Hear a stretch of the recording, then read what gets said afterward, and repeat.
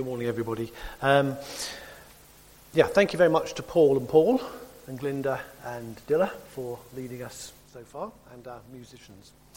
Now, it's a well-worn subject, this, isn't it? The body.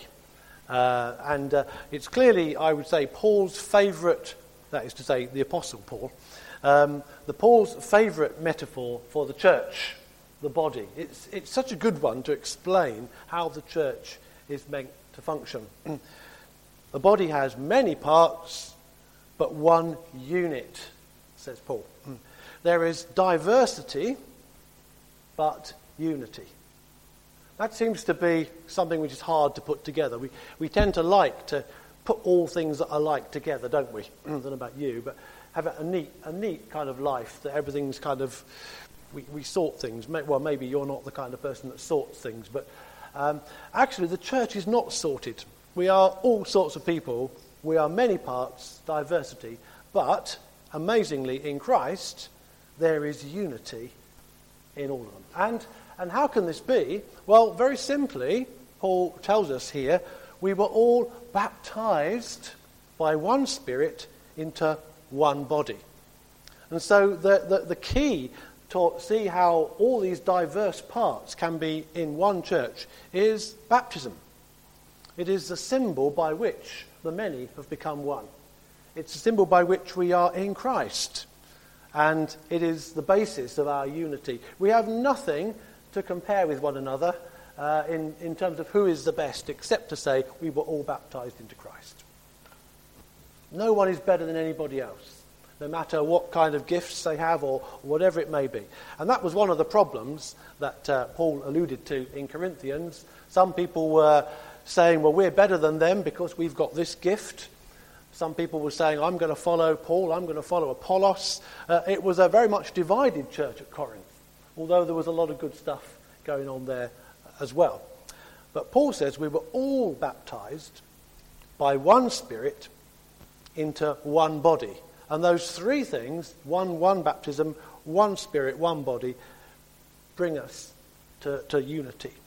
Another of Paul's favourite expressions is in Christ. En Christo, he says. In Christ. He says it over and over and over again, by which he means we are kind of somehow mystically united with Christ. When we are baptized, we become part of Christ. We belong to him, and he is in us. In Christ. Two very simple words that mean something very deep and very profound. And within that unity of in Christ, he says there's a huge diversity. Just gives two examples here, Jew and Greek. I mean, that was amazing to start with. The Jewish people have a very specific, unique identity, and very proud of their identity as God's called out people. And to think that God would make them one with another nation was unthinkable to many Jews.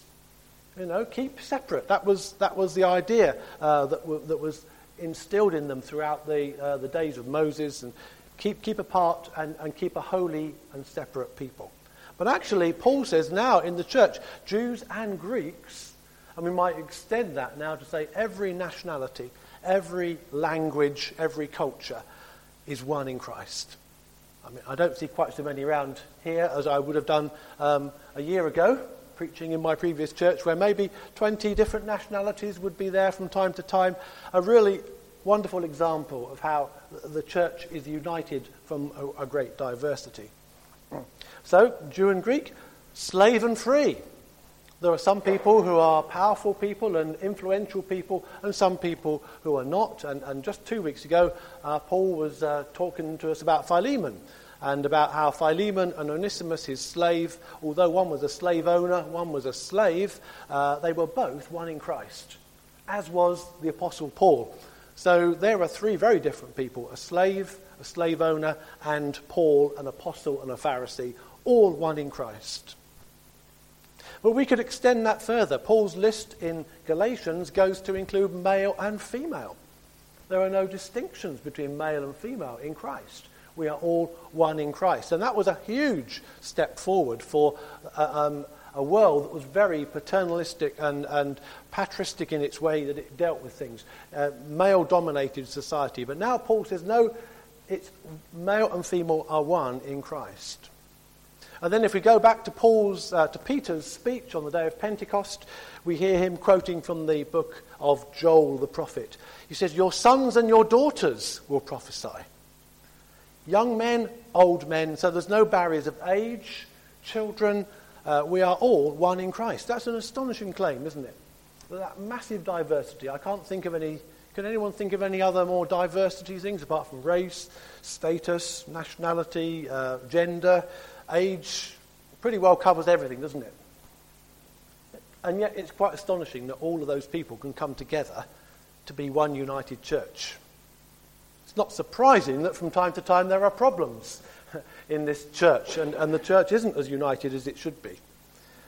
But then Paul reminds us that this regular thing that we do, by meeting around this table and breaking the one loaf and sharing the one cup, although we have an individual cup so we can do it together, we actually demonstrate that we who are many are one body because we all share in the one loaf. Yeah, okay, so it's good to remember verses like that from time to time.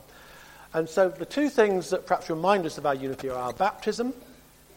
When we come to Christ, we leave everything behind and we come just as we are, and in Christ we become a new creation.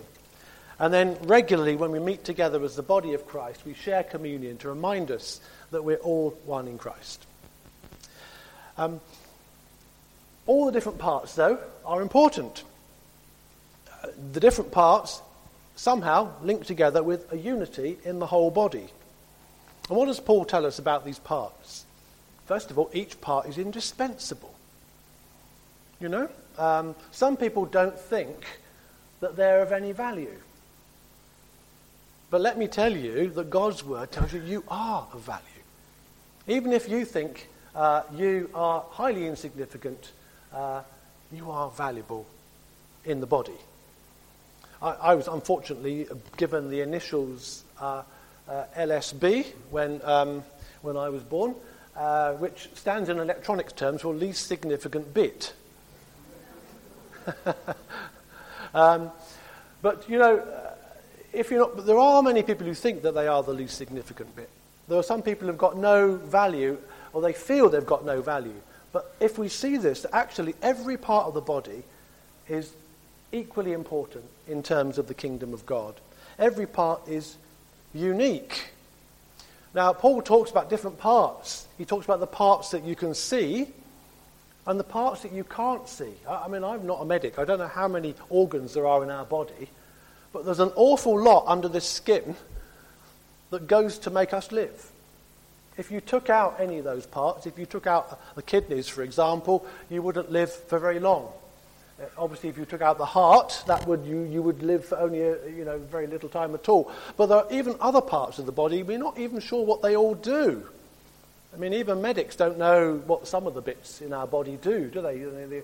The appendix and things like that. But they're all there, and they've all got some kind of purpose within our body. And Paul I think that's a very good example, is the body, the bits that we keep hidden, or the bits that we don't see. We don't have to think about our liver functioning, do we? It just gets on with doing what livers do. But if it doesn't work, we soon know about it. We become ill. Each part is unique, has its function. Each part is complementary. Our eyes are not instead of our ears. I mean, I feel really sorry for people who are losing their sight. And our brother Dave here has been having bad sight. And now, what's it like, Dave? Have your sight back? I look younger. Fantastic. I'll give you some new glasses soon. But sight is fantastic, isn't it? But it's not instead of hearing. And people who, have lost one of those vital functions find life very difficult. And yet, they seem to manage to cope. If you've ever heard Evelyn Glennie playing the percussion, you will know she's completely deaf. And she can, I don't know how she does it. Anyway. But each part is complementary. We need each other. We complement. And then one more thing that Paul says here. The whole body is affected by every part. When one part suffers, all the other parts suffer too. Now, you know that, don't you? If you've got a really bad pain in your little toe, you're thinking about it, aren't you? And particularly if you've got a problem in your back or your neck or somewhere quite central like that, then all the other parts start to creak. We're going to visit my mum tomorrow, mum and dad. Mum's just had another knee operation, and bless her, she had a hip and she had a knee, and then she had a shoulder, but now the other knee's wearing out. So, but hopefully now she's got two knees, so that should keep her going for a bit. But each one part of our body does affect the others, doesn't it? And that's the same in the church.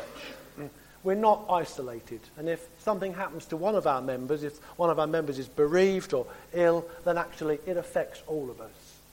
If one of our members is rejoicing, then we all rejoice with them. If one of our members is honoured, then the whole body is honoured. Sadly, the contrary is true. If one of our members is disgraced, then that can affect the whole body too, can't it? We all are together. And then Paul comes to a crunch verse in 27. Now, he says, now you are the body of Christ, and each one of you is a part of it. Just to sum it up and to remind us, each one is a part of this body.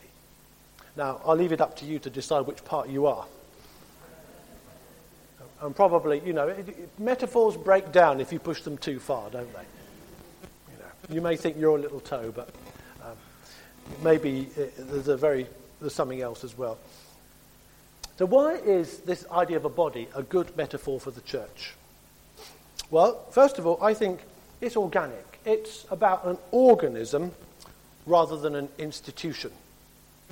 The church is not an institution.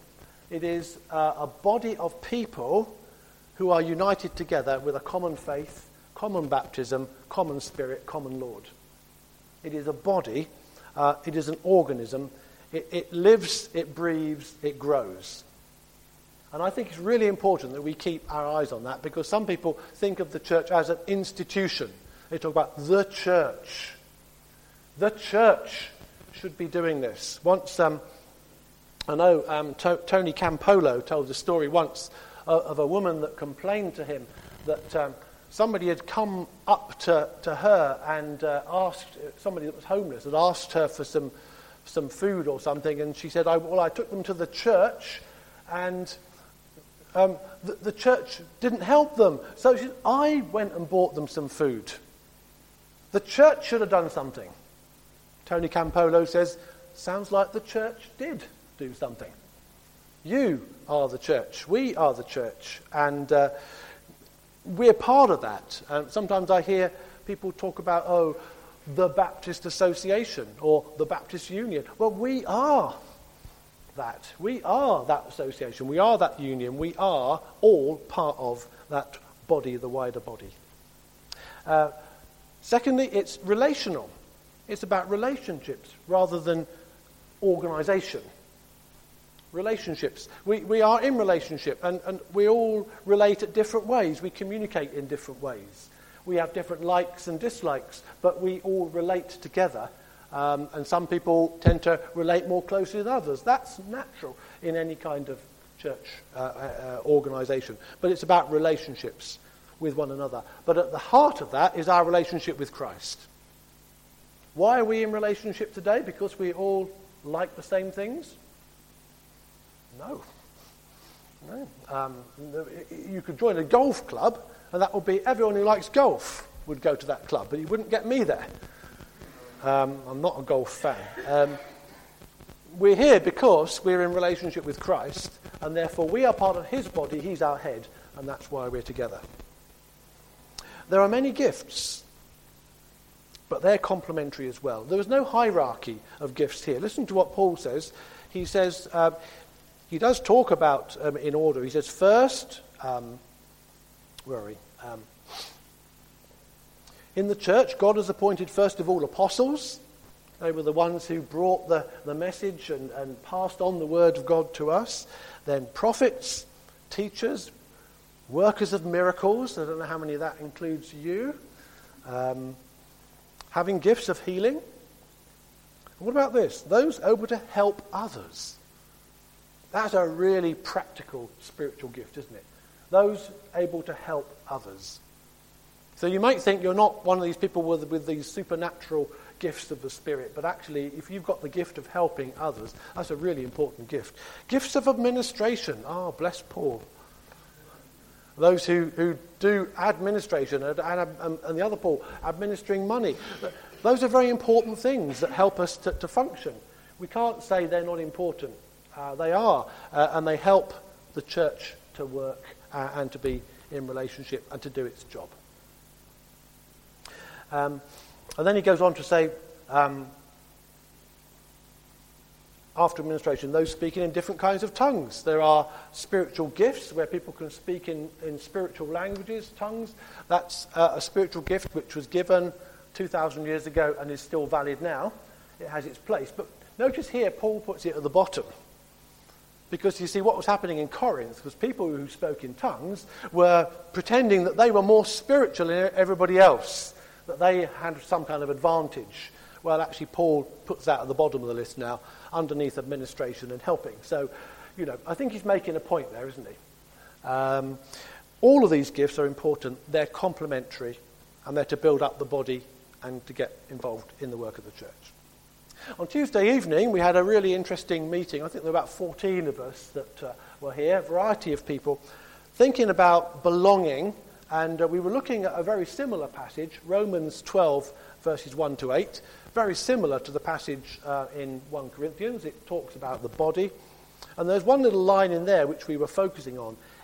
Each member belongs to all the others. Each member belongs to all the others. Who do you belong to? Well, if you're a Christian, I think you will say, I belong to Christ. Because if you've been baptized into Christ, you have given your, if you like, self to him. You now belong to him. He died for you. He gave up everything for you. And so by becoming in Christ, we then belong to him. That means we belong to him. We belong to his body. And if you are the body, do you see the logic here? We belong to one another. So we can't just do what we like as Christians in the body. Although we will follow our own leading, of course. But we're not free to do anything. We have to consider other people.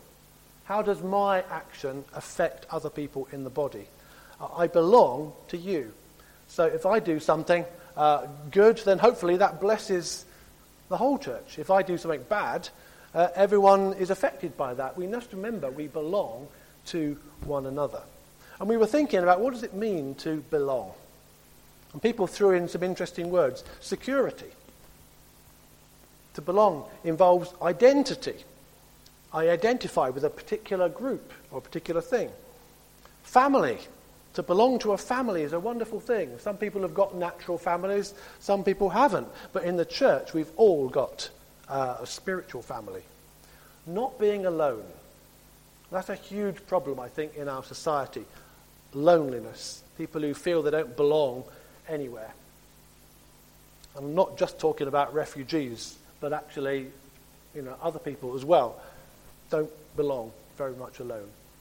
We belong to Christ. We were baptized into him, into the universal church. But I only know a very small number of Christians, maybe a few thousand Christians, but there are millions of them in the world. But I do know you, and I do know people that I've served with in local churches. We belong to one another, and we become, a word here, members of the local church. Now there's a loaded word, isn't it not? Because when I talk about members of the church, that will mean different things to different people. For some people, the word member means like member of a club. So you sign up in your golf club and you can get so many matches, so many games of golf a year, and you get the benefits of club membership, etc. But Paul is not talking about that kind of membership, is he? He's talking about being a member of the body. So my arm is part of me, it is a member of my body. It doesn't have its own existence or its own rights. Separate from me, it is part of the body. And so my understanding, when we use the word member of a local church, means being part of that body that is connected with everybody else, that is interdependent with everybody else and is related to everybody else and is accountable to everybody else. The words that were used on Tuesday evening, which I tried to jot down, pledge.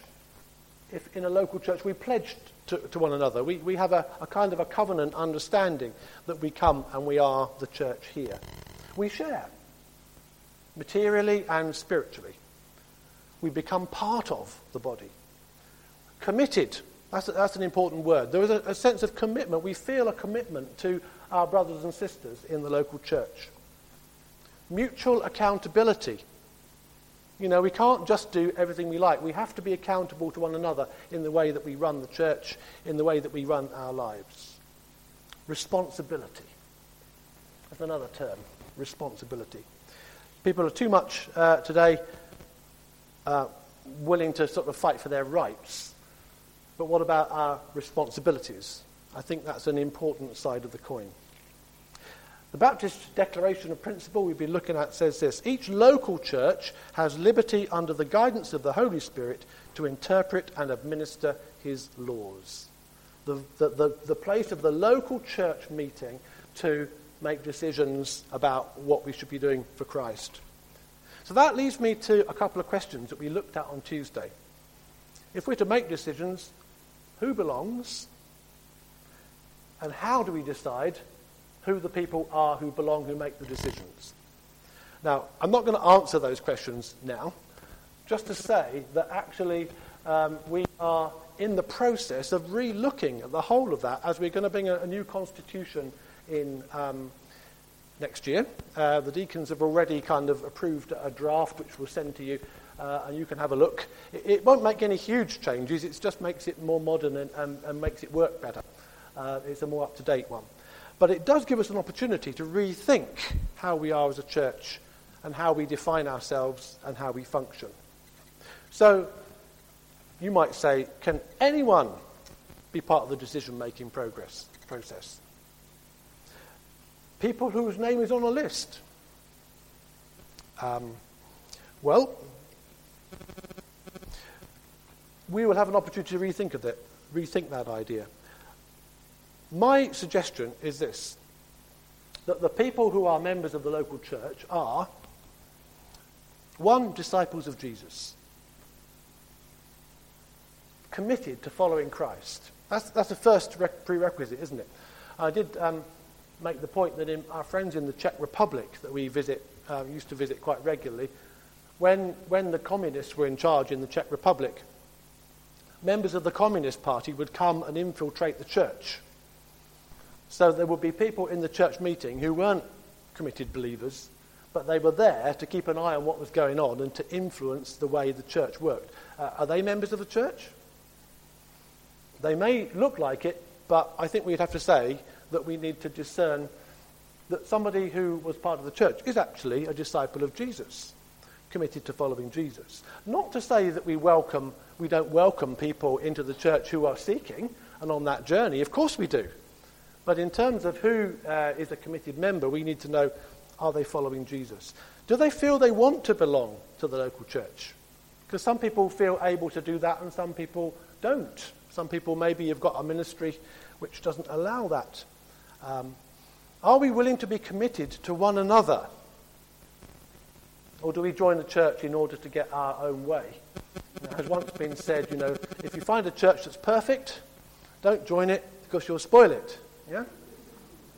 And that's certainly true of me. Members need to be people who are involved in some way. Some people are involved very heavily, and my perception is that over the last few years, the leaders of our church have been extremely heavily involved in everything, and so have many of you in trying to work for Christ. But we're only able to be involved at the level that's relevant to us. And that will depend on our gifts, it will depend on the amount of time we have available, etc. People who are responsible and accountable to others. I've already said to you before, I am your servant, but you are not my master. So I'm accountable to you. but actually I'm ultimately accountable to God.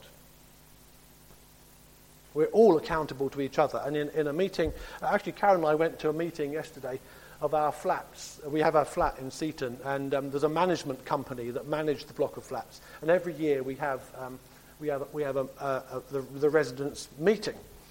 And the guy that was chairing it is a good guy, but on a couple of things which needed a decision, he kind of said, right, would anyone propose this? And somebody proposed it. Would anyone second it? Yes. And then he went on to the next item.